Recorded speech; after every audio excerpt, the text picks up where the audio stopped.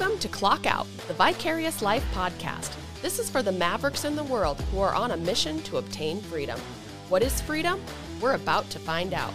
I'm your host, Tracy Miller, a free-spirited entrepreneur who has been chasing freedom her entire life. Beside me is my co-host, Jackie Asel, the anchor who keeps me grounded. Thanks for joining us. Hello and welcome back to the next episode of Clock Out Vicarious Life. I am over the top excited as usual because I say that on every single episode. I'm excited to have some local celebrities here on my show. They're already laughing because they're humble. We've got John and Cassie Wick, owners, operators of 5518 Designs, as well as Dig City here in Butte. And lastly, the Pintler Portal over in Anaconda. These local celebrities are entrepreneurs.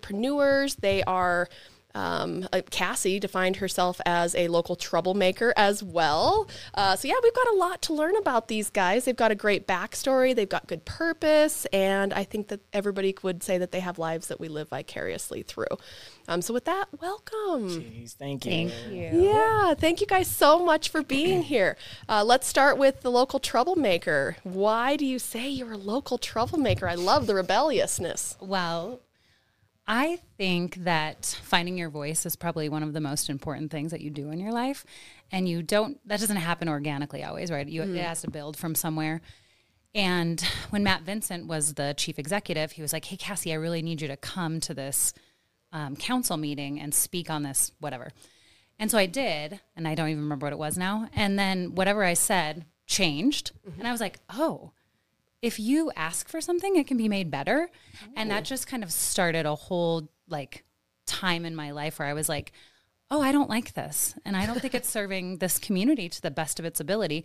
What can I do to help move it along? And so I've been doing that for, the last 10 years. Sure. And they're just little things, but I think the little things matter and the way you feel about the place you live matters. And so if you don't like something, you can say it. And you can get involved in things and I think what's nice about living in Butte is you can feel it change. You can feel a difference. And so every little thing that happens, and I think for us, opening the store was our space in which we could make changes. Yeah. There wasn't a lot of shopping in Uptown Butte. Right. And so when we had done the farmer's market to lead up to, and John, I'll talk about that more, but what led to 5518 opening was there wasn't shopping in Uptown Butte. And so we kind of were like, well, what if we did it? And that was just that addition of everything that was like, this place can be made better always by passion that people have. So that's and 6 years ago, Butte was a different community,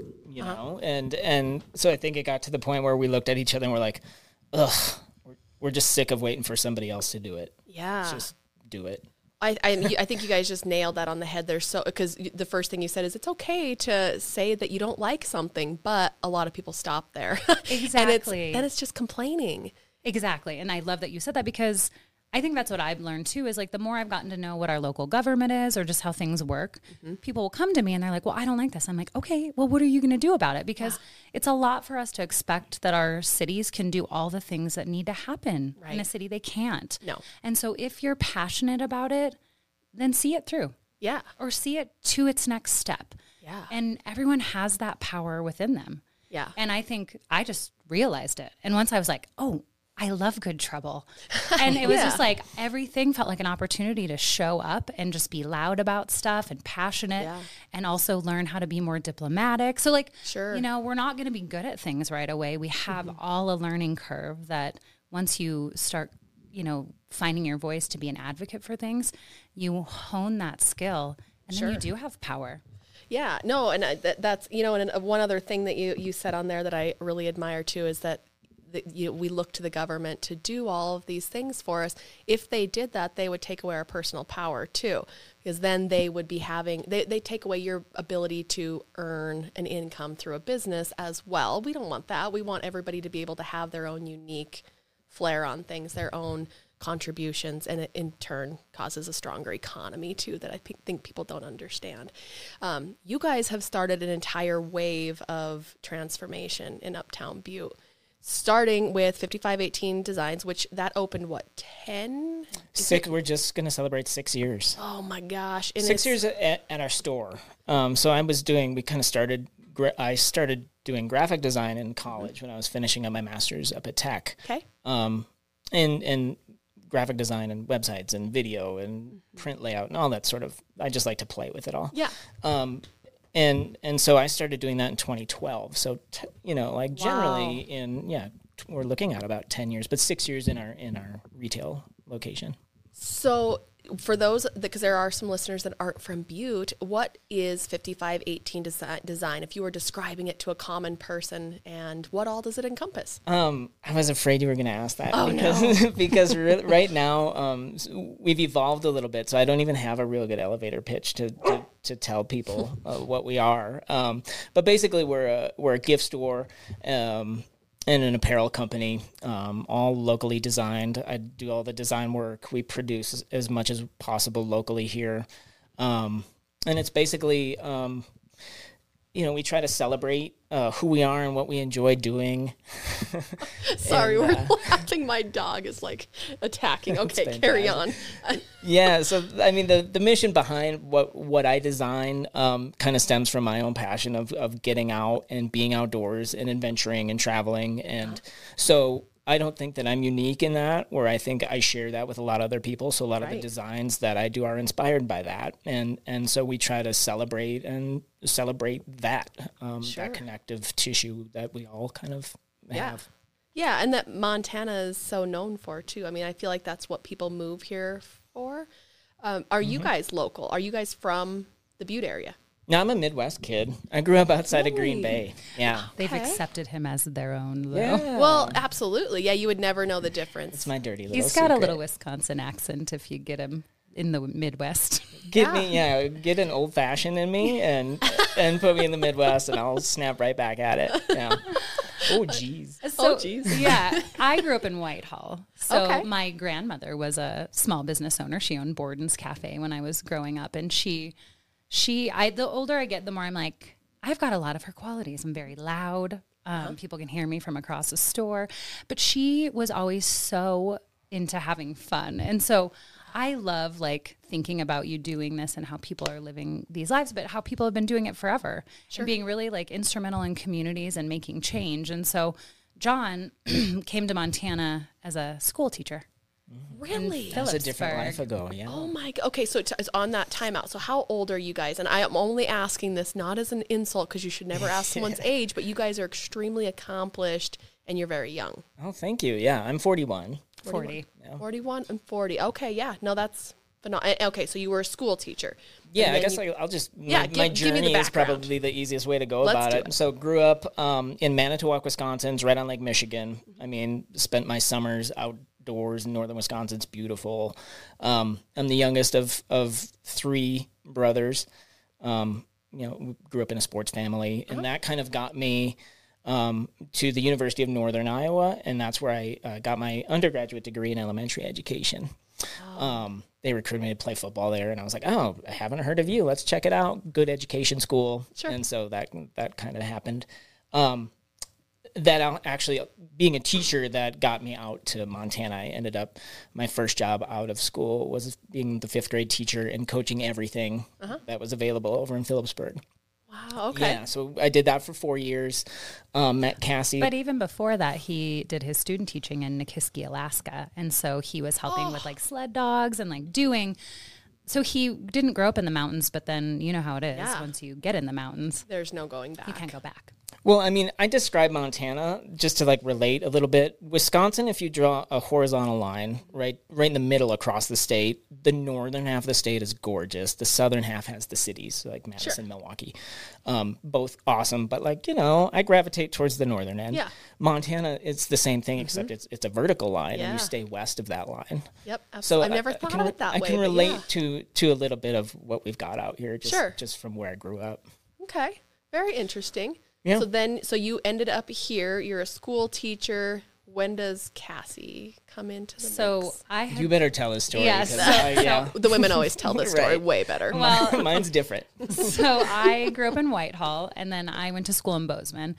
And I had never left Montana yet, obviously. And so I decided I wanted to do AmeriCorps. And so I applied to several different AmeriCorps positions, all kind of opposite of Montana. So I ended up in Florida for 1 year doing my service year, which was a literacy program. And it was just, the whole experience was just so incredible because I was with like 14 other people in this program, and all we did was do our best to make other people's lives a little bit better, you know? Wow. And so I was there during a hurricane, and we got to do hurricane relief. So it was just all of these beautiful elements, but living in Florida is not something that I want for my own life. So sure. I decided I would come back to Montana, and I really didn't anticipate staying when I came back.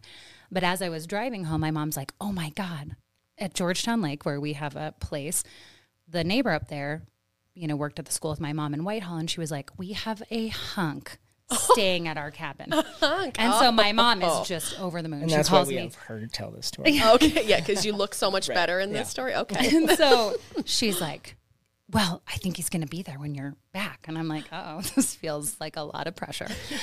And so we did end up meeting. And we were both aware of each other from this incident at the school.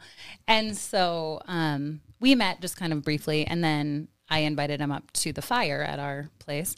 And when he came up, it was my entire family, my grandma, my aunts, my cousins. It was just like, I'm like, welcome. And, you know, he didn't grow up in a family that has all those parts that are super close like my family. And so he like walked up with like, oh, how do I get out of here? I think they saw me. I can't turn around now. Oh no, exit strategy. Yeah. And so then it was, you know, Labor Day, and he had gone home that night, and so we were leaving the next day because that's what you do, and then you close up for the season. So I'm like, well, I guess I'll go over and say goodbye. So I walked over, and I'm like, okay, well, we're leaving. And he's like, okay, see you next weekend. I go, probably not.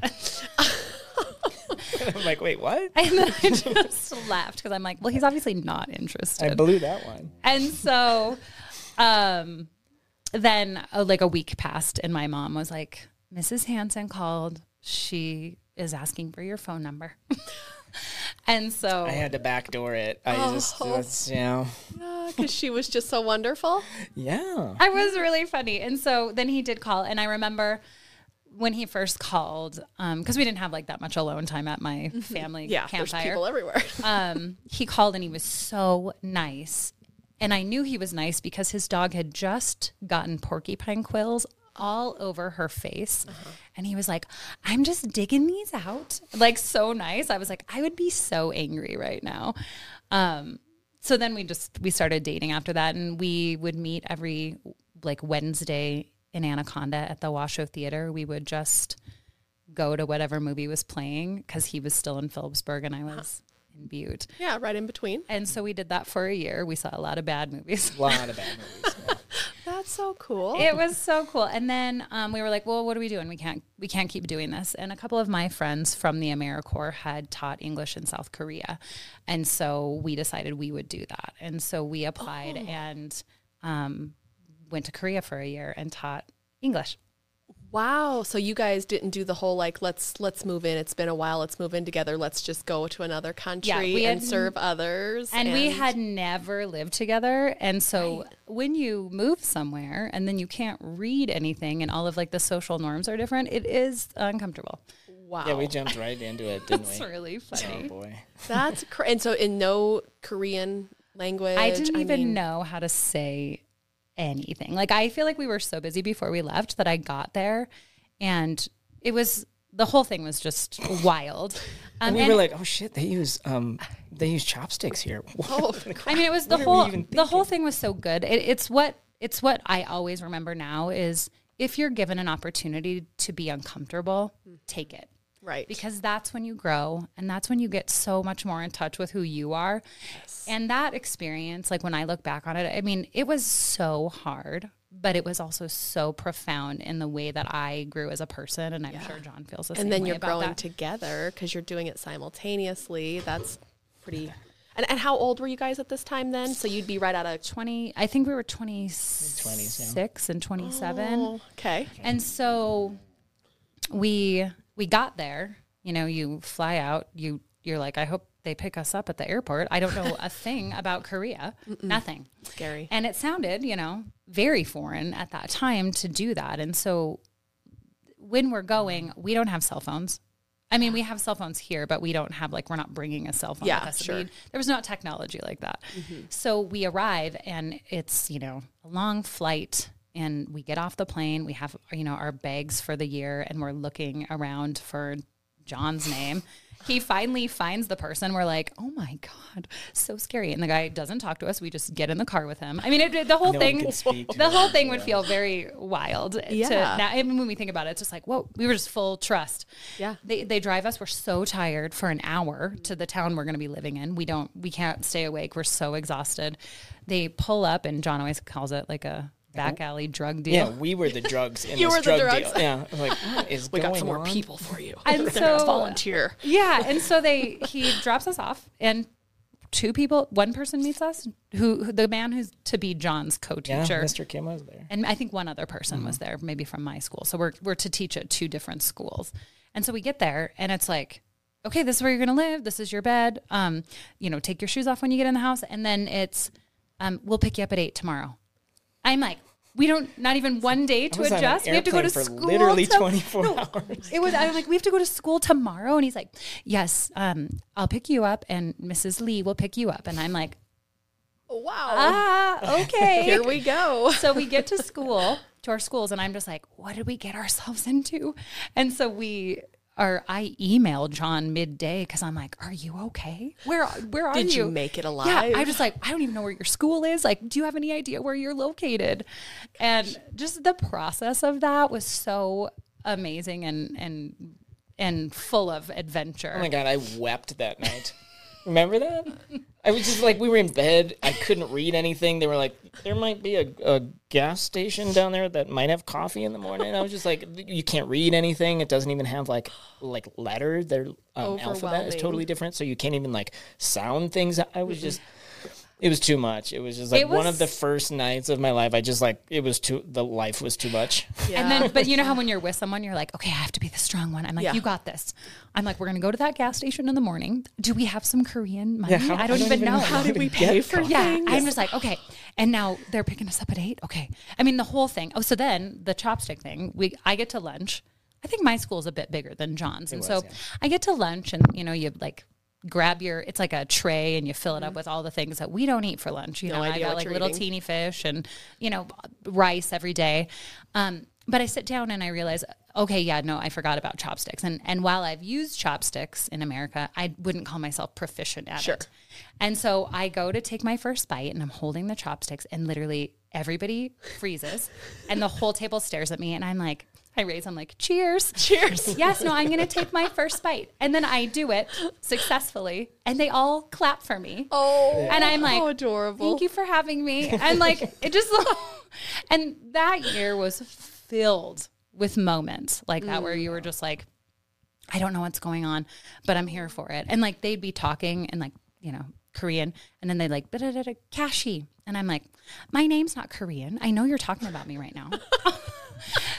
But yeah, just little funny things, and to say hello in Korean is annyeonghaseyo. And I'm like, when you're overwhelmed and someone tells you that, I'm like, that's a mouthful. Can you write that down? And then I'm like, how do you say thank you? And she's like, 감사합니다. I'm like, this is too hard, and I just don't think I'm going to be able to do it. Overwhelming. I feel overwhelmed just even hearing that story. We're going to Costa Rica here in a couple of weeks, and I think about them speaking another language, but we're going to a tourist area. They're going to accommodate us. You guys are fully immersed in the trenches where there's no real accommodation, it sounds exactly. like. Well, and now you can download something on your phone and it'll Google translate. Mm-hmm. I would Skype my mom every morning just to make sure that I was doing okay. I'm like, hi. I think it was afternoon for her. I'm like, I'm still alive. I've eaten way too much rice. I don't like it anymore. I couldn't eat rice for a year and a half or 2 years after that, because it was just every day. Yeah. And so it was just all the little things. But the things we took from that, I mean, I was just like, I can stay here 1 year and that's it, just because it was so hard. You were teaching youth, and a 6th grader is a 6th grader anywhere. They were rolling their eyes at us. I mean, just and you can't tell them not to do something. And so they do this big X with their arms there to no.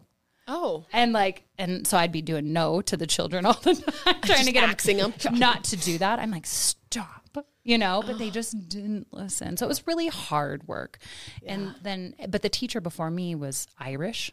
And so the one teacher's like, Cassie, I can't understand anything you're saying.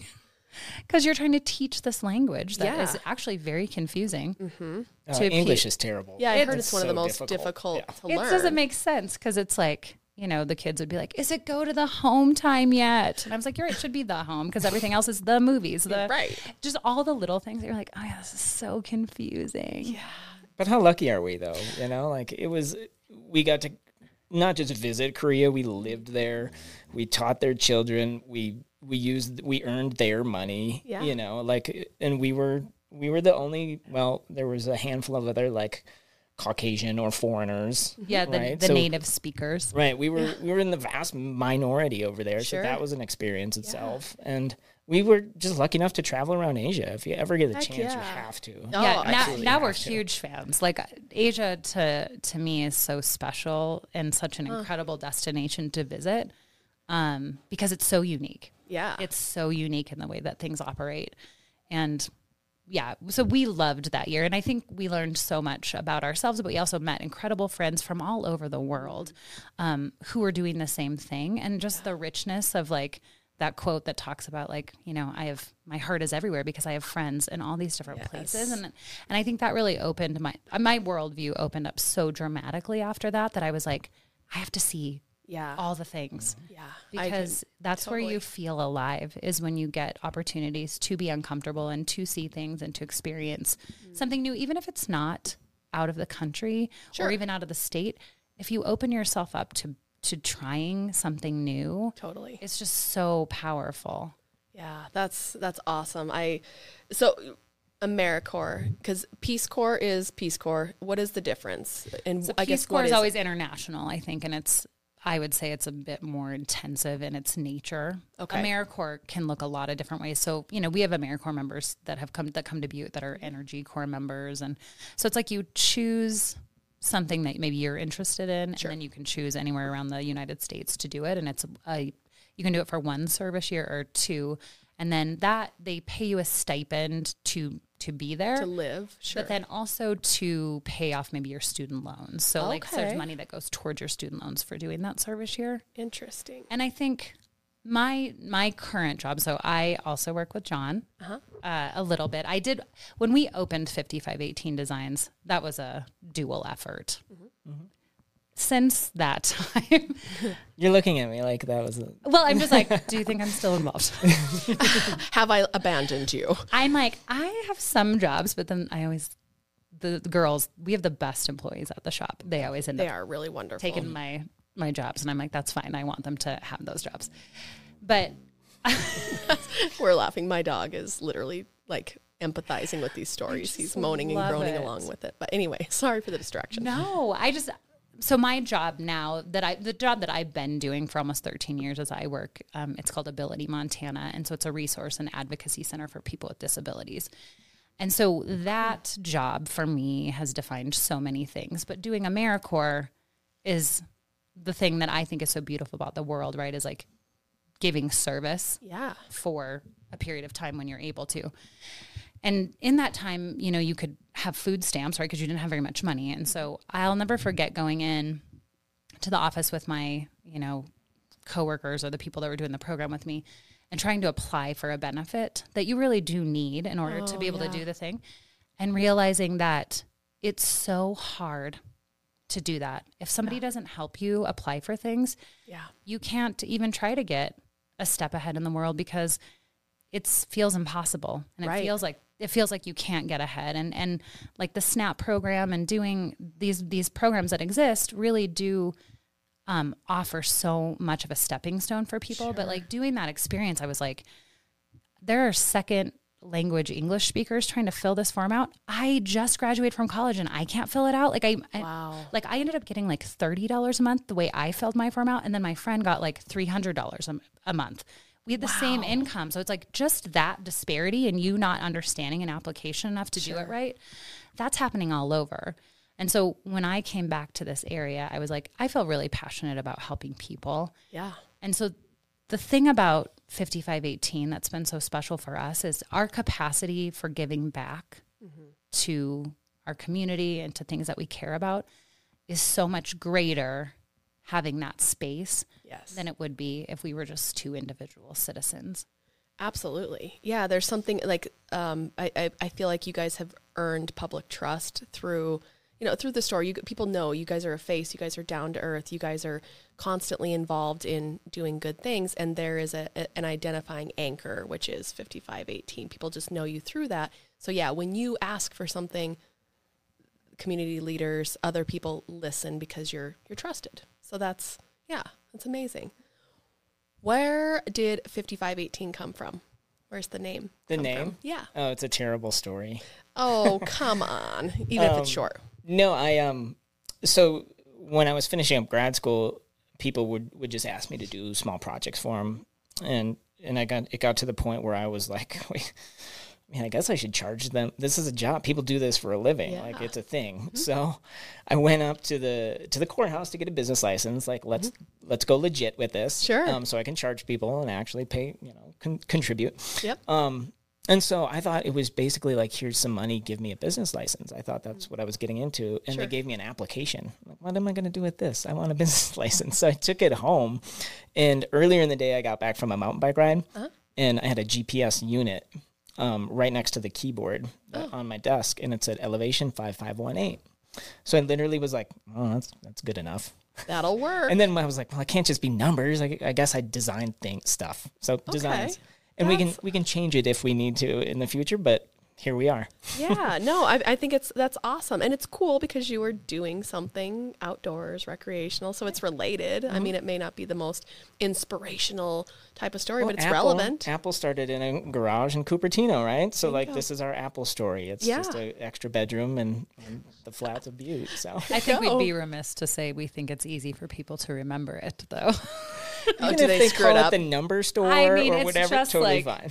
Yeah, I'm like, people are like, what is it? It's just confusing. And so that part, I think, if we were to name it again, maybe we would have thought about it. But I mean, obviously we love it and we're attached to it now. Yeah, don't change it. But maybe if you're starting a business, numbers are a bit much for people to remember. They're like, I have no idea. Yeah. Yeah, for sure. And we just call it 55, like between us. Right. That's all we call it because it's too long. It's 5,518. Interesting. Yeah. Okay. Okay. So then what then created or inspired you guys to move on to the next, which I believe the Pintler Portal came next before? So the outlet store the outlet store? Yeah. Pintler Portal, yeah. Well, we were around for 5 years or so. And then I started talking to Steve and Marcia, who are the owners of the Pintler's Portal Hostel over there. Okay, and we did talk about that on the last podcast, but I don't know that one came out yet. So just a little backstory. Would you explain what the Portal is? So it's a hostel. So it's kind of like budget accommodations, typically aimed at travelers or like low budget sort of. Sure. Well, and I think their biggest target audience was the folks that were doing the CDT. Yeah, definitely. Yeah, very cool. So they had basically an empty room. They renovated an entire building in Anaconda, and through their renovations, they ended up with this space in the front of their store that didn't really have a use for them. Okay. And so they were looking at somehow to fill it. And so Steve and Marcia, they shop at 55 all the time. He came in and Steve, you've got to meet this guy. His energy is just infectious. He just walks right in. Hey, John, you ever want to start a store in Anaconda? And literally I was like, no, I don't. I'm doing just fine. Right. But it was one of those where like his energy's good, this idea is really neat, and I love to support these people, this idea. It's great Anaconda's got a lot of really cool things going on right now too. So I started to connect some of those dots where I'm like, I think we could figure something out. Let's go look at the space. Sure. It's smaller. It's quite a bit smaller. So that poses some challenges just from a business perspective where it's almost too small to even staff ourselves. Oh. So that's where we partner with Pintler's Portal and the employees there to we basically train them how to use our system. Oh, sure. And kind of functions a little bit, or did function. We've already evolved it once or twice, kind of as a gift store, like a gift shop in a hotel lobby sort of a thing. Yeah. But most recently, we're kind of changing that into more of an outlet store idea. So it's going to be, hundreds of $10 to $12 t-shirts. We've got a whole line of Anaconda specific designs that we carry over there at retail price, but for the most part, it's going to be kind of. I figure if Patagonia can have an outlet store, so can 5518. Why right? not? Absolutely, yeah. And Anaconda's become kind of. I feel like P-Burg, Phillipsburg is the trendy little tourist trap of a retail shopping, and Anaconda's kind of following suit with that a little bit. It has that same kind of feel. Yeah. And it's so cute in Anaconda. Oh, I know. It's adorable. Everything that they're doing, their Anaconda local development has done phenomenal work, and just the folks within the city that are making changes. I mean, it's really a fun progression that I think we've all got to witness. Yeah. No, it's great to be a part of that, And I mean, even in the little presence that we have over there. But I mean, for our brand of being an outdoor Montana-inspired line of apparel, Anaconda's perfect. It's right on the way to Georgetown. Yeah. I mean, the golf course, the hot springs, skiing, all of it. Mountain biking. They literally have everything. They have lake. They have, everything. So it's a great extension of our brand into a different community. So and I feel like it gives that. I feel like it gives the community. I'm sorry, that's my dog yelling at me again. But I feel like it gives the community comfort and trust in like our economy, in what efforts are being made within this area when you guys expand too. Because obviously you guys wouldn't do what you guys are doing if it wasn't worth investing in, right? Or moving or expanding or whatever. So I think that's fantastic as well. What about the Digger Den? Dig City Supply. I'm so sorry. Dig City Supply. Yes. Yeah. Well, you should have been around when we were starting to name it. Oh my gosh, that would have been. You could have thrown Dig Den in there. Well, maybe that's why. Maybe I sent you that. Speaking of bad names, that was a fun one to come up with. What? When we were sitting in bed that one night, like, what are we going to name this thing? If we open another store, what in the world? I don't even remember any of the options anymore. Oh, good. We don't want to remember a lot of them. And like, if somebody says something and it's like a dig, now we just say, ooh, Dig City. Ooh, that was a good Dig City. Very cute.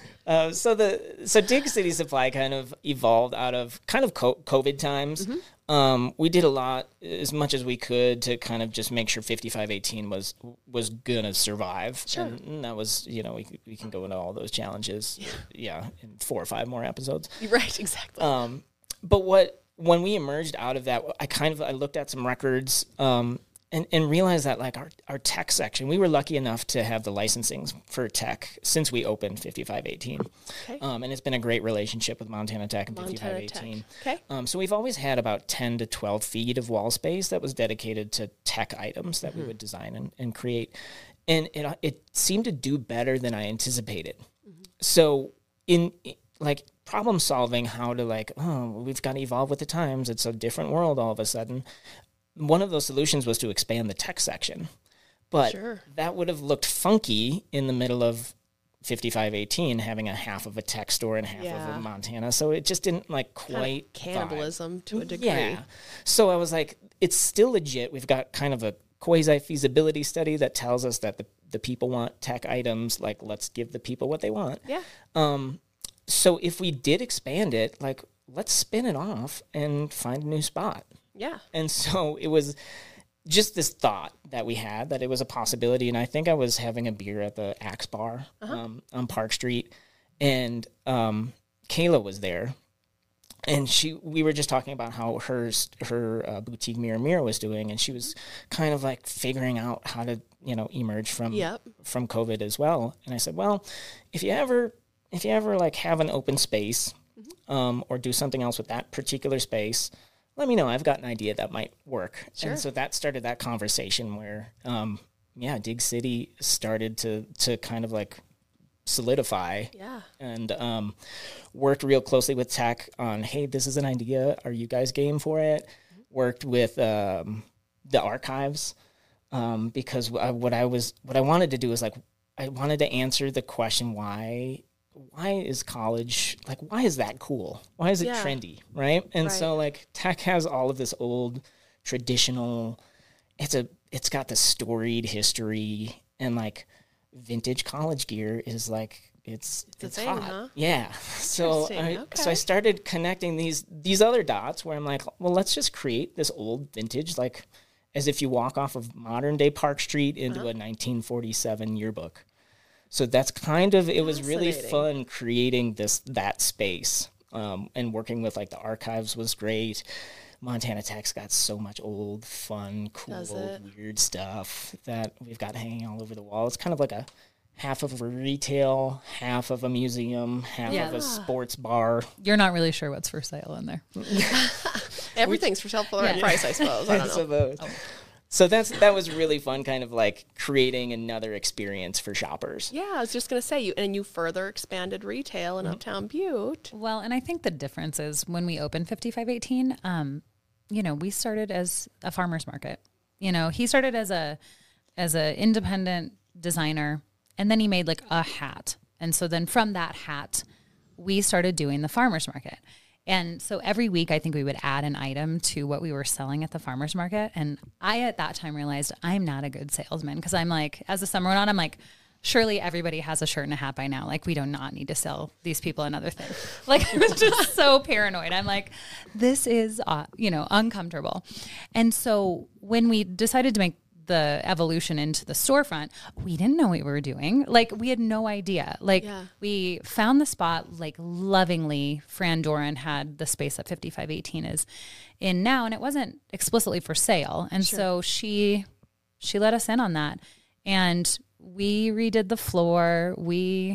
It was a pretty usable space. There's not a lot of that in Uptown Butte. That's hard to find. That's a big challenge. Yeah, but we didn't have to dump a lot of money in to get up and We did not. And so I honestly think we spent $10,000 to open the store. Maybe a little bit more, but literally not very much. A lot of sweat equity from your parents. But also, like, that wasn't even, I think that was like maybe 15 to 20 maximum with including all the stuff in the store. Merchandise and everything. you can tell, that's evidenced by the photographs. Because when I look at it now, I'm like, how embarrassing that we let people come in here. I'm like, there was nothing. It's a startup. But we were like, there was nothing for sale. Because now when you look at it, you're like, you can't fit another thing in here.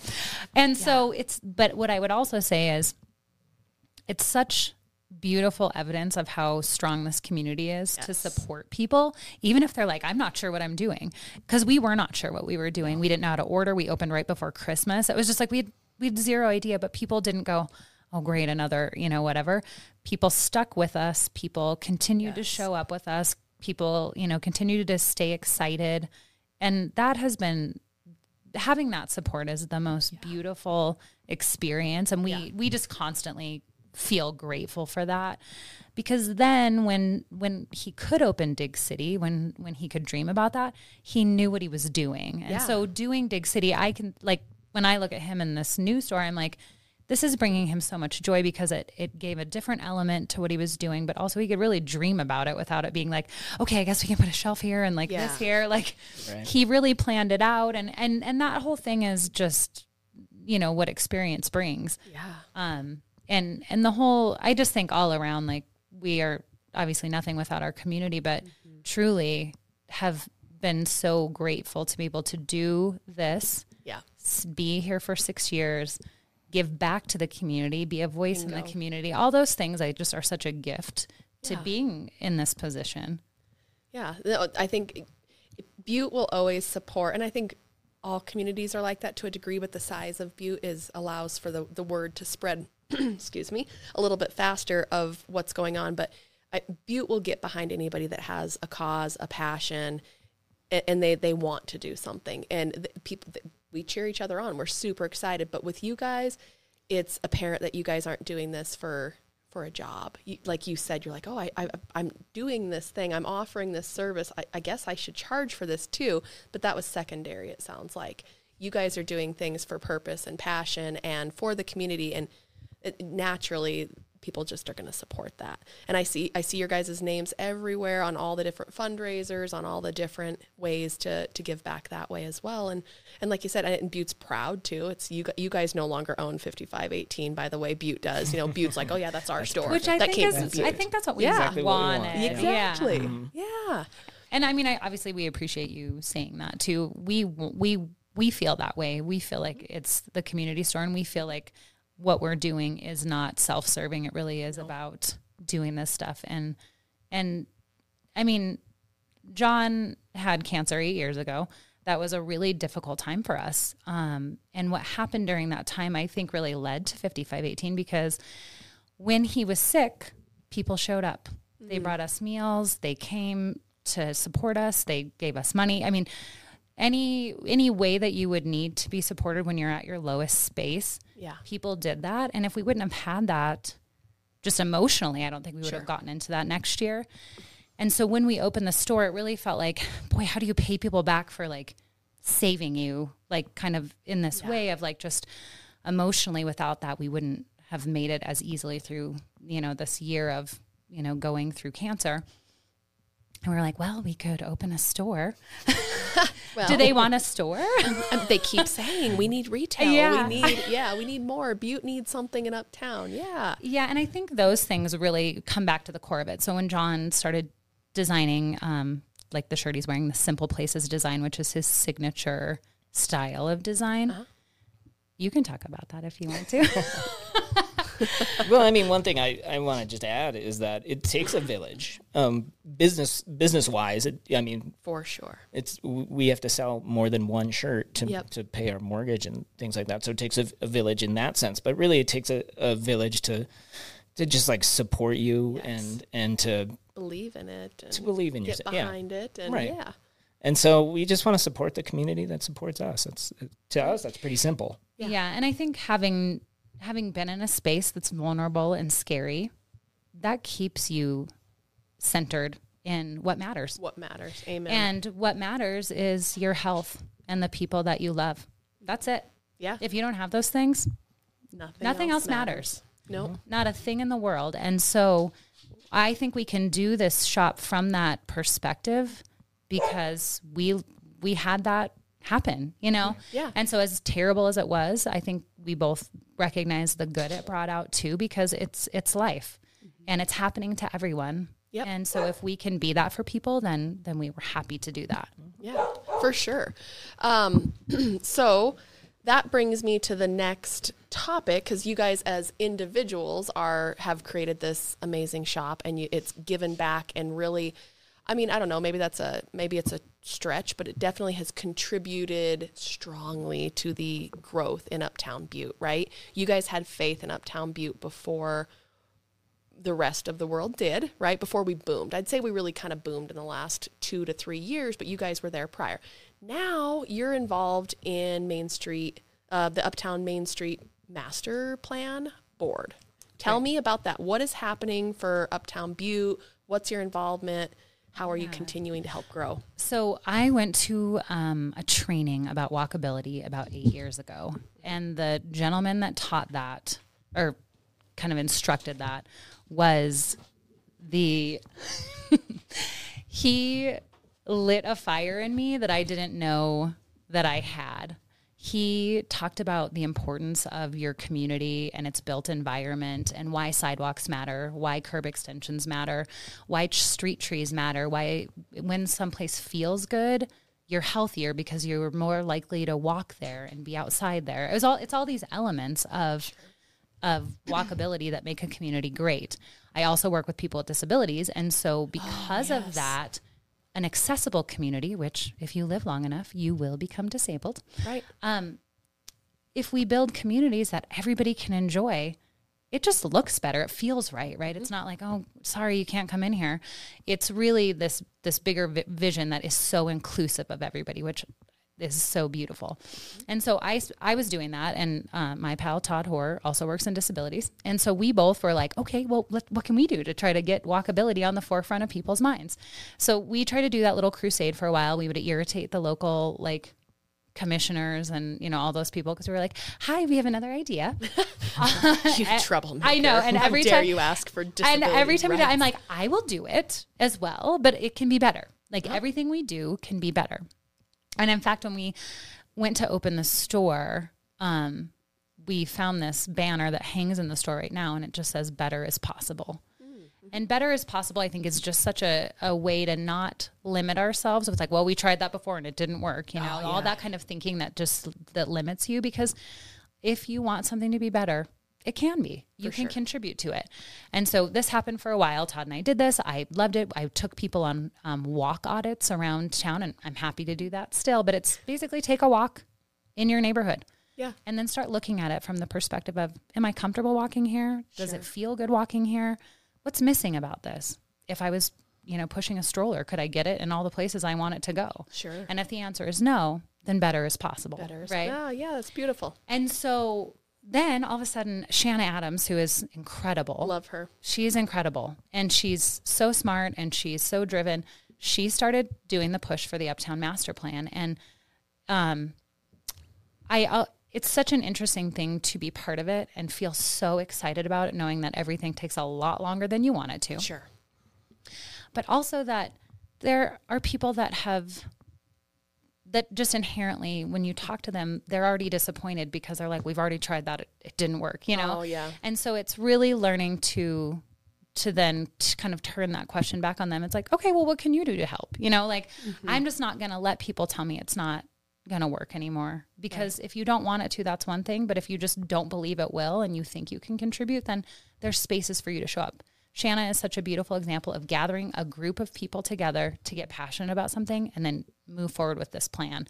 So as it stands right now, we still meet like monthly about implementation strategies. They're going to start working on the lighting. We have to, spend money to get a lighting plan done. Sure. But once a lighting plan can be established, then we can start applying for funding to get actual lights put, around town. Right. We have to do a wayfinding thing. Her and I met today about crosswalks. There's these really cool, things you can adhere to crosswalks that look like bricks but aren't bricks. Like, there's just all these things that exist in the world that you can do.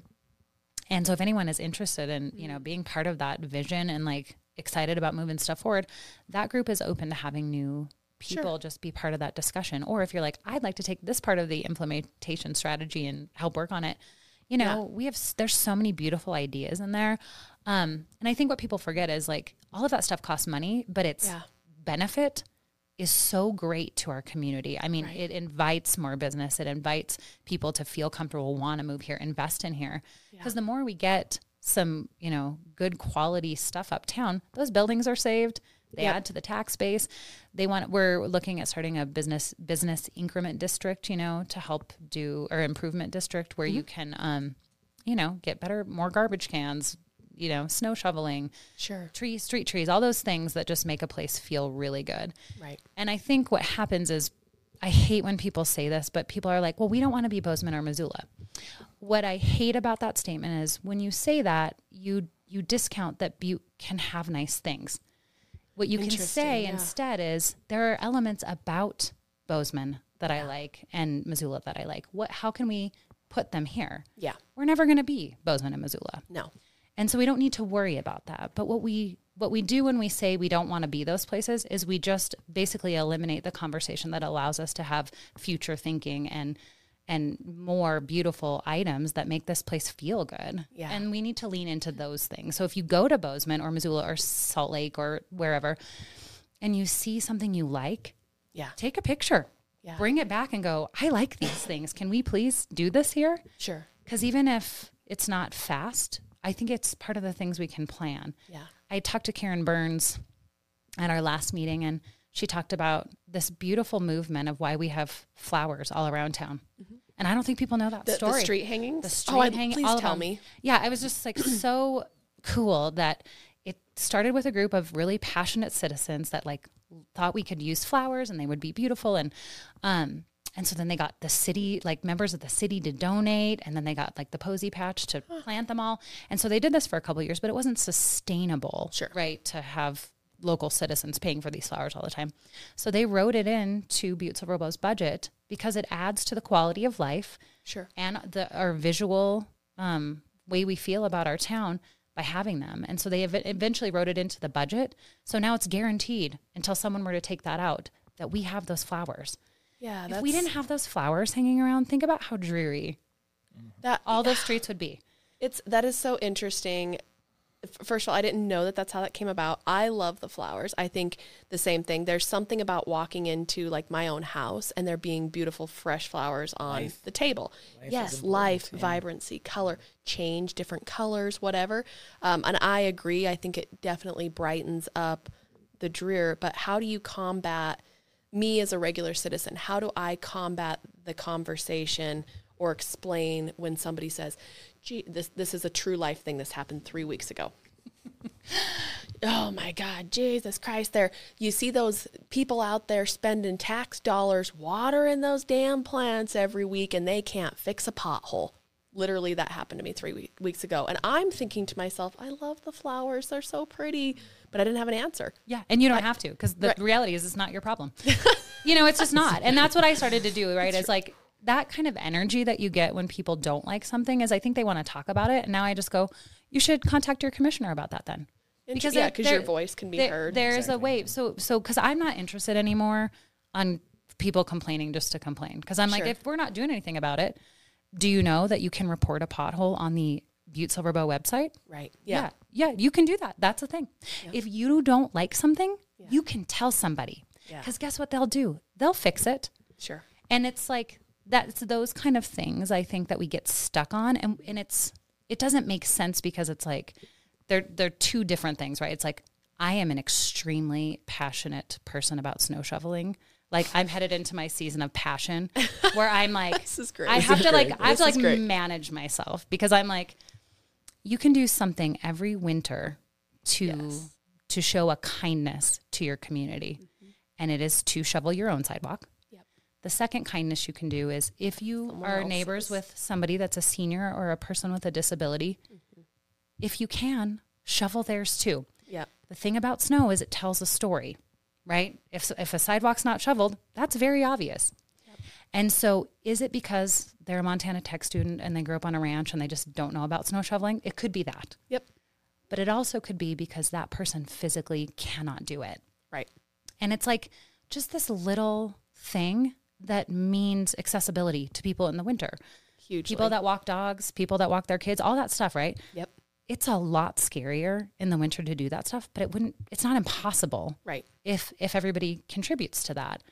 And I think we've gotten in this weird philosophy that some people are like, well, I'm not going to shovel my sidewalk till they, plow the road. And I'm like, those are two very different things.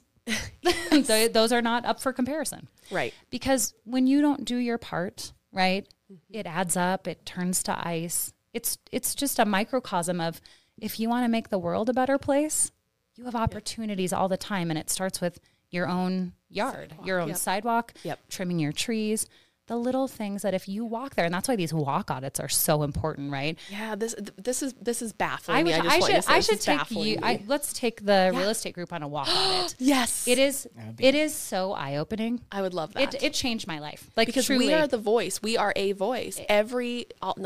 I don't have every client in this town. That sounds arrogant. But like we as real estate professionals touch all of these people that are buying, that are selling, that are maintaining properties, that are coming to the community and don't understand why stuff doesn't get done or gets done, or just all of that stuff. Like, any education we can have, an insight we share with everybody we talk to. And I can't emphasize how important it is. I also teach people how to ride the local bus system just as part of my job. I don't know how to do that. I would also teach you. I love the bus. We are so lucky to have such a beautiful bus system, but there's people in the winter, right? That's how they get around. Yep. They're the folks that work at the restaurants, at the retail spaces that we all shop at. Mm-hmm. If you have to wait for the bus in a pile of snow in the shoes that you own and your feet get wet and then you have to ride the bus and stand for 8 hours, that's not showing a kindness to the people in our community. And I've done that. I went with a woman one day, a double stroller in the winter, couldn't get that freaking stroller up on the sidewalk because nobody had shoveled it. Sure. It was chunky and icy, and then we get on the bus, and then we go to get off the bus, and there's a pile of snow, so you can't get the stroller out. And I'm like, this is a reality for her. And unfortunately, I think sometimes it's like, if it's not our own lives, if we don't have experience with that, it's like, I cannot be bothered with that thing. And so I guess my big request, having done this job, is just like, if you can do your part, please do it. Huge. Please do it, because its impact is so much greater than just you. Yeah. I mean, I don't especially care for maybe my neighbor across the street. Yeah. But I would shovel their sidewalk, you know? Right. I mean, that's the thing, as we get into like a stuck vision. Sure. Open it up. Because it's not just about that one person. It's about so much more. Absolutely. That's so huge. I'm just funny story. So I see you dog walking all the time because I too am a dog walker. And we just said this, Brandon and I, the first snow, because we live right on the walking trail uptown. I said, well, back to the days now of, because I'm stuck in this predicament where I've got too many dogs right now, so I can't fit them all in my truck to go out in the mountains. So I'm like leash walking, and I leash walk 5 dogs, right? And I take 2 trips with my dogs. And I said to my husband, I'm like, well, enter the days of only walking on the trail now because they maintain it. Because they maintain it, and I can't walk my when I've got 3 or 4 dogs on a leash. If they pull a little bit and there's ice, I'm on my butt and I'm falling. So I'm young and healthy and active, and I can't walk on this, plus just the wet feet and all that. So and so I totally relate to that. But then another funny story too is I feel guilty because I made fun of my husband so much. He bought a snowblower and he went out, because we do our sidewalks like religiously for that same reason, but I didn't put as much thought into it as what you just explained. I'm very impressed with that, with your explanation. But anyway, so he buys a snowblower and he goes out and he does our sidewalk, and then that's not enough. So then of course he does the neighbors, and then he does the next neighbors, and then he's in the back and he's doing the alley, and he's doing that's great. Yeah. And I'm making fun of him in a fun hero. way. Yeah. I mean, kind of, but that's such I shouldn't have been teasing him. I was doing it in lighthearted and in fun because he was just so happy to have this snowblower and he was playing with this toy, right? But when I think about that, like I live on West Caledonia, uptown. It's an elderly neighborhood. Like, it is nothing for him to just do that whole street. He does it in a half hour. It's nothing. And just the impact it has to allow people walking by, but then also just like someone to get out of their house to get to an appointment. Yeah. You know, you don't ask for a disability, right, when you buy a house on the north side of a street uptown. No. Right? No. You're just like, shoot, right? Because there's stairs. Yep. You know, it's not a problem. So it's like all those things add up, right? So if I still live there because I'm elderly and I've lived here for 60 years, it's harder. But if a neighbor comes and is like, I swept off these stairs for you, miss. Yep. So that simple. means the world to her. Huge. We have a program that we do through my job called Snow Buddies. If anyone would like to volunteer, you can sign up online. And we matched 19 folks in need with volunteers last year. And like, this is where I have to have a better boundary. I was like shoveling like 15 sidewalks every snow. And I'm like, okay, you can't do that. Yeah. But what it did, I had my coworker call all of the folks that were the recipients of the program, and just the impact it made on their lives was just really profound. Like ways that you can't describe to people that don't experience those barriers. For sure. So it matters. And it's such a ripple effect, because you're passionate about snow, like snow removal. That's your thing, right? And in walkability in general. But imagine the impact if everybody grabbed a passion that they were, that they're big on. And mine is litter. I hate litter. It drives me crazy. So like, we like to go out and just pick up garbage on my dog walks or whatever. Just take it with you as you go. Leave no trace out in the mountain. Same thing. I will be hiking, biking. If I see anything, I'm stopping, I'm getting off, and I'm picking up that garbage. One person, one very small thing. Not getting volunteers. But it matters, like right? Yeah. Because the Mitzi that works up at 305 West Mercury, I'm not sure what her job is, but I see her picking up garbage like when she's walking to work, and I'm like, that's so cool that you do that. And she goes, and this stuck with me. She goes, well, I was walking one day with my nephew. He was visiting, and I said, I wish someone would pick that up. And the nephew goes, well, why don't you pick it up? Yeah, big. Like, that's what he said to her, and she goes, something just as simple. And she goes, oh my God, I got called out. Wow. Like, if you hate it enough, then you can fix it. You are part of the solution. Always. Yeah, I love that. And I think that well, that's the ripple effect. It is. It's like you can do something that you're in control of, and we can pick up a piece of litter. That's all we can do. Right, and you can be that example for others. Yep. Picking up your dog poo when you're out walking. Please oh my God, do pick that. up your dog poo. It drives me crazy. And don't leave the bag on the ground. Yes. Yeah, if you're going to do that, just don't pick it up. Yeah, just let it. It'll disintegrate better than that plastic bag will sit there, Yeah, I don't understand that one. It's the little things. It really is. And then I think I have to remember too, it's like, as much as like there might be things that irritate you that aren't happening, then you see the like true like angels of our community that are doing their part to help where they can. And it's, then you just like that warm feeling of like, we live among really great people. We do. We have so many incredible people that live here. And even for the ones that, what I think it is not even that people are trying not to do something. It's just like something has to be brought into your awareness. Yes, hugely. Until it's brought into your awareness and why your actions impact others. If we don't know that, we can't do better.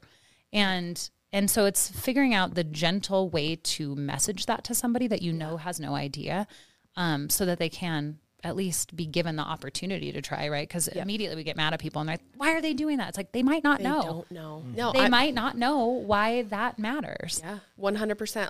I was a country kid, so when you said like the Montana Tech student that maybe doesn't know, like when I moved to Butte, I was like a feral animal living in a community. I'm like, what? Like, you just don't understand some of those things. And obviously I understood better than that. But yeah, same thing, like understanding picking up your dog poo, because like I'm a wild animal out here in the middle of the country. You don't pick up dog poo. It's, whatever. The same with shoveling sidewalks. I didn't understand that value, but you learn over time. So, and I mean, gosh, it could start with as simple as parents teaching their kids, I think that's where I think it is if we can get into the schools. And that was the same with like the Uptown Master Plan. It's like, if we get kiddos to be passionate about crosswalk safety and why it matters to have curb extensions and like really visible crosswalks and all those things, if we can get them to understand and then say, hey, I really want you to walk me to school now because I know what it looks like to have a safe school and I want to advocate for that. Like if we got that conversation going, like more kids would be demanding to walk to school, right? Because walking to school is the best thing you can do, right? Yeah. It gives you autonomy. It gives you a fresh start in the morning where your senses are being just firing off. There's so much benefit to being outside. Social.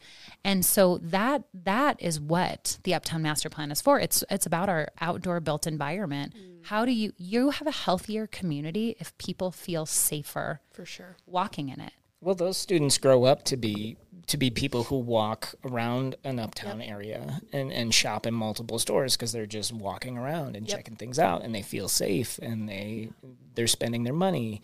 Sure. So there's again ripple effects that start with something like an Uptown Master Plan. It would be really cool to get the kids themselves, to get the youth involved in the master plan too, to have like that pride in building, like, what do you want your community to look like, and have them pitching ideas and pushing and right. No, and that's why I was like, we don't have children, John and I.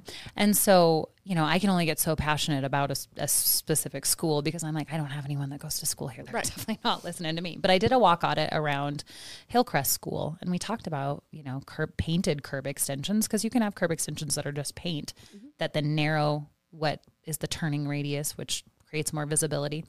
And it was like, if we could have all the kiddos, like each grade, design a corner and then go out and paint it, how much more invested are they in that school district? And awareness and understanding of why they're doing it. And it would look cool. It would look so cool. And a little art in our community. I think we could do that. So if you're a parent and you want to do that at your school, it's going to take a group of us, but I don't see a reason why we can't do it. And my other favorite thing is like, how do I make your no a yes? Because it's like, if you tell me no, I'm going to need to know why. And instead of me asking why, I'm just going to have you tell me what will change that answer. Sure. Yeah. Problem solving. I love it. That master plan is cool. I haven't dove into it too much as Cass has, but to me, it's just basically, it's like a manifestation of all of our hopes and dreams that we would hope for the uptown area. Yeah. When we were talking about where to locate 5518, I really honestly think we got out a map and like drew a circle right around like the Park and Main intersection, like the heart of our uptown area. And we said, well, we don't want to be anywhere else. That's where the hub of our city is. It's our culture. It's our personality. We want businesses there. And if we're going to open a business, we want to do it in that place so that we can contribute to the personality and the culture and the vibrancy of this town. Yeah, and look at it now. It's crazy. So exciting. Yeah. And I think just kind of back to your other thing about what do you say to people when they or whatever. Yeah. For a while, I felt like I had to defend decisions that made this place better. And now if somebody doesn't like it, I'm like, that's okay. You don't like bike lanes. You don't have to. I like them. Yeah. So I'm going to keep advocating for them. Yeah. And instead of having that conversation that maybe someone shows up not maybe wanting to understand, you don't have to lend your energy to that. But instead, when someone's like, I'm curious about this, sure, and they show a genuine interest or curiosity, then you can lean in with somebody and just say, this is why I care about it. Right. Because I've ridden my bike down Main Street and I've ridden it up it. It's just, there's so many little things that happen. And I think we're all given such an opportunity to educate one another and just be a force for good. That when you feel yourself, and I'm guilty as everyone, when you feel yourself reacting to something, that's your time to get out. It's just like, ooh, I'm not ready for this conversation. Because when we do that, when we react, when we're trying to create change, I think we stop a conversation in its tracks. Sure. Instead of being able to draw back and say, these are the reasons that I care about it. If they're not the same reasons that work for you, that's okay. Yeah, because we both have a voice. Yeah. And we both can put it where... Look alive if you want to. Yeah, look alive. And I think that anybody advocating for anything is more powerful than... even if it's opposing forces, bike lanes, no bike lanes, like having people advocate and have passion and understanding and pushing for it is better than just sitting back and Yeah. And figuring out how to then also live in a space with differing points of view. Yeah. How do you disagree about something and then still be kind and, humane to people? Yeah. And we're all given opportunities daily to practice these things. So if you failed one day, you just try again. Chance. Just like, and I think there's nothing more beautiful than calling yourself out. You're like, that was not my best self. Sorry about that. I got a little witchy there. Yeah. Sorry. I didn't eat very much. I'm going to do better tomorrow. Do you think that's changed over the last 6 years since we've had the business? Like the openness to change or ideas and things like that? I think people do. Sorry, I'm stealing the MC job. No, please do. No, do it. That's great. Okay. This is conversation. I just think it's, people do better if there's something tangible to learn, right? So I think when we opened the store and it was like, oh, people will walk 2 blocks to go to the store if there's not parking in front. Mm-hmm. Now, we know that, right? You're capable of walking places if you are. And if you're not, then save those spots up front for someone that isn't, right? So once we opened the store, people were like, oh, there's no parking up there, da-da-da-da-da. That has not been a problem, right? And so when people try to have that conversation with me, I'm like, I'm not interested in this conversation because parking is not our biggest priority, right? Because you can park in one place in Uptown Butte and get into so many different locations. I wish we had a parking problem because that would mean there would be so many more people uptown shopping, eating, drinking, doing their thing. I wish we had more of a problem.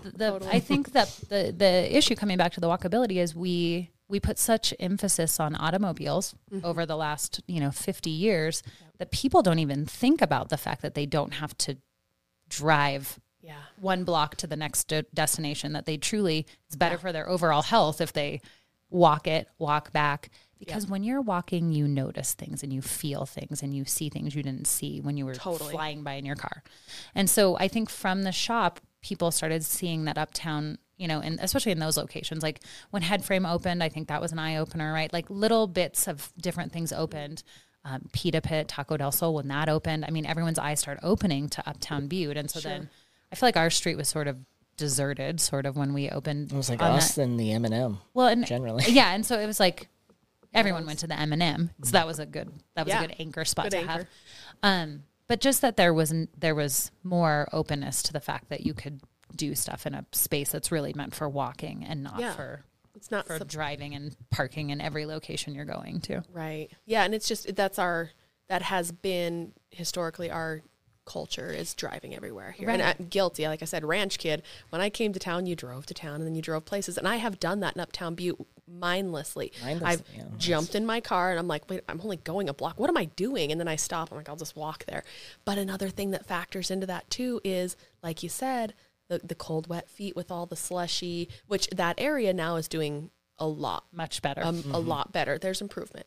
There's more room for improvement. But like you said, one thing at a time, just get it going, get the people up there. The more people, the more times that, business owners are going to think about, oh, I better get my and more business shovel. To fill the spaces to shovel vacant. Right. Yeah. Well, I think there's a lot of good examples, like we hope to be a good example of a viable business that's uptown, in our uptown business. So there's more and more of those happening, and there's more and more people who are like shoveling their sidewalks and being that example, and that just kind of changes habits slowly over time. Yep. But habit changing isn't fast. Nope, it does. Yeah, we're in for the marathon. It's not going to be a sprint, right? That's what you're here for. So, this has been super eye-opening. I did not expect to go, because I didn't know, Cassie, I didn't know a lot about you, and I didn't know that you were such is a humanitarian the right word? I mean, volunteer, career volunteer.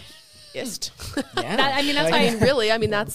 I think I just started calling myself, like, I love good trouble, because I think it's a thing to believe in, right? It's like, if you see, and when you have the energy to do it, I started recognizing too that I was really involved in a lot of stuff, and then I was like, okay, you're tired now. So then I took a step back from things, and then I can feel my fire come up again, and I'm like, okay, I'll be working on this right now. You know, so yeah. Oh yeah, I got lots of things. Yeah, that's fascinating. I had no idea, which is why I brought you on my podcast, so I can learn about you. Because if I feel like you guys are local celebrities that are known for your retail, but like now, if anybody listens to this, they get to see so much more the behind the scenes of what you guys all do for the community. And I don't mean this in an insulting way, but you're not special. You guys are normal, everyday people, and normal, everyday people are making major changes and are contributing. So everybody can be just like you. You guys aren't celebrities that are untouchable. You guys are normal people. Well, it's kudos to you, because these are the stories that need to be told. 100%. So, I mean, thank you for bringing us on here. My pleasure. We'd love to talk more. And we'll expect a phone call next week. Yeah, we'll do another. You guys just keep on doing what you're doing. This is a great medium to get those stories out and get this messaging out, that people can just do these things, and it's not difficult to be a good neighbor. It's really not. Yeah, and that's why I think we love this shop too. Is it became an actual place you could go to if you wanted to have these conversations. So be it rock climbing or mountain biking or something outdoors, it also is a space where John is for sure, but we are available to be contacted to say, hey, I was thinking about this. Can you talk to me about that? Because that's the other thing is if you care about something, you can make it better. And Butte's a really cool place to be able to do that, because when you do something and you make it better, you can feel that. Sure. John worked really hard on the arch that's up at Montana Tech. That was his design, and he wrote a grant for it, and he's on the Parks and Trails Foundation board. Interesting. And so that was something we're very close to Montana Tech. We could ride our bikes up there, but then he was like, how would anybody know where to go? It was one of those awareness things where I ride back there all the time. Sure. And I popped out right on Park Street, right at the end of Park Street, and I was like, God, I don't think anybody knows anything about this entire trail system back here. You're talking about the bike park type thing. Yeah, I was that avid arch. Mountain biker, had no clue. I think Warren Smith, a chiropractor, big mountain biker in town, he was like, yeah, because I was asking about learning certain techniques, and he's like, oh, go up to the bike park. I'm like, bike park? Where is it? What? Mm-hmm. What are you talking about? And then you get up there, and again, I'm up there. I'm like, am I in the right place? Yeah. Where am I? And you're right. You guys added that. Instrumental in adding that, and now it's very visible and it's obvious, and you don't have to be told about it. You can be driving and be like, oh, what is this? Yeah, and it interests you to example explore. Like tech jumped on board. I am a board member of the Butte Parks and Trails Foundation, so we wrote a SARTA grant and got some money through the city to create that. Haas Steel built it, and so everything just kind of came together. And now there's cars parked there every time I'm up there. And that's so great, because we need people to be there. We need people to care about that space. You don't use the trail. It gets overgrown. And use is good. Yeah, and quality of life. Yes. All of it comes back to quality of life, right? Yep. I mean, what are we doing here, right? If we're not having a little bit of fun or breathing some fresh air, it doesn't feel, it feels daunting. And so seeing a need and showing up for it, you can make that thing whatever you want to. Yeah. I remember talking to a lot of people being like, oh, yeah, I guess why didn't I think of that? Right. It's so simple. Like, oh, okay, well, we're in our community, and we're kind of immersed in it, and it becomes the norm. We stop seeing things. And then, but if you come in with a fresh face or fresh eyes, I do that a lot when I'm touring people around for real estate, and they're asking me, bringing awareness to things that they notice. I'm like, what? And I'm looking, I'm like, I didn't even realize that was there, or I didn't notice, or, oh, I didn't realize it was so hard to see, whatever it may be. So fresh eyes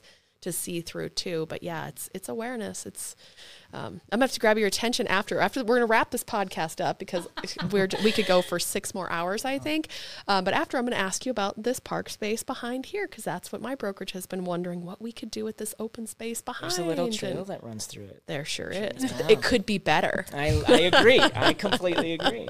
Love it. But you guys are amazing. Thank you guys so much for taking the time to come meet me. I've learned a ton about you, and I hope that sharing this, others can learn about you too, but then also learn what they have available to them. It sounds like you're a great in-between of somebody that they can communicate with if they want to know how they can make change in the community too, because it is scary rolling into like a commissioner's meeting. I'm like, whoa, there's an agenda. There's an official way that you speak into the mic. There's like this. I still don't know how to do that, to be honest with you, but I speak at it all the time. And I'm still like, I don't know. They sit up high and look down. And it's just terrifying. Yeah, but maybe a nice liaison like you to say, how do we do this? Yeah, if someone wants to get geeked about something, I'm here for it. Perfect.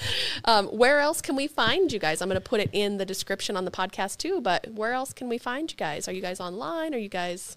Yeah, 5518 has all the socials. So Facebook, Instagram, we're even dabbling in TikTok when we have a free minute, as well as Dig City Supply has its own, because we've kind of separated our brands into 2 separate pieces. So that's a Facebook, Instagram as well.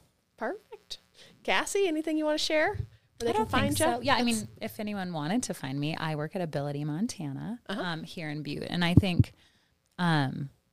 my job is so open to allow me to be an advocate for things. And so I would really invite people, if you want to talk about something that you think would make this community better or more accessible, please call me. Absolutely. Well, that sounds fabulous. Thank you guys again. Thank you. We're going to clock out.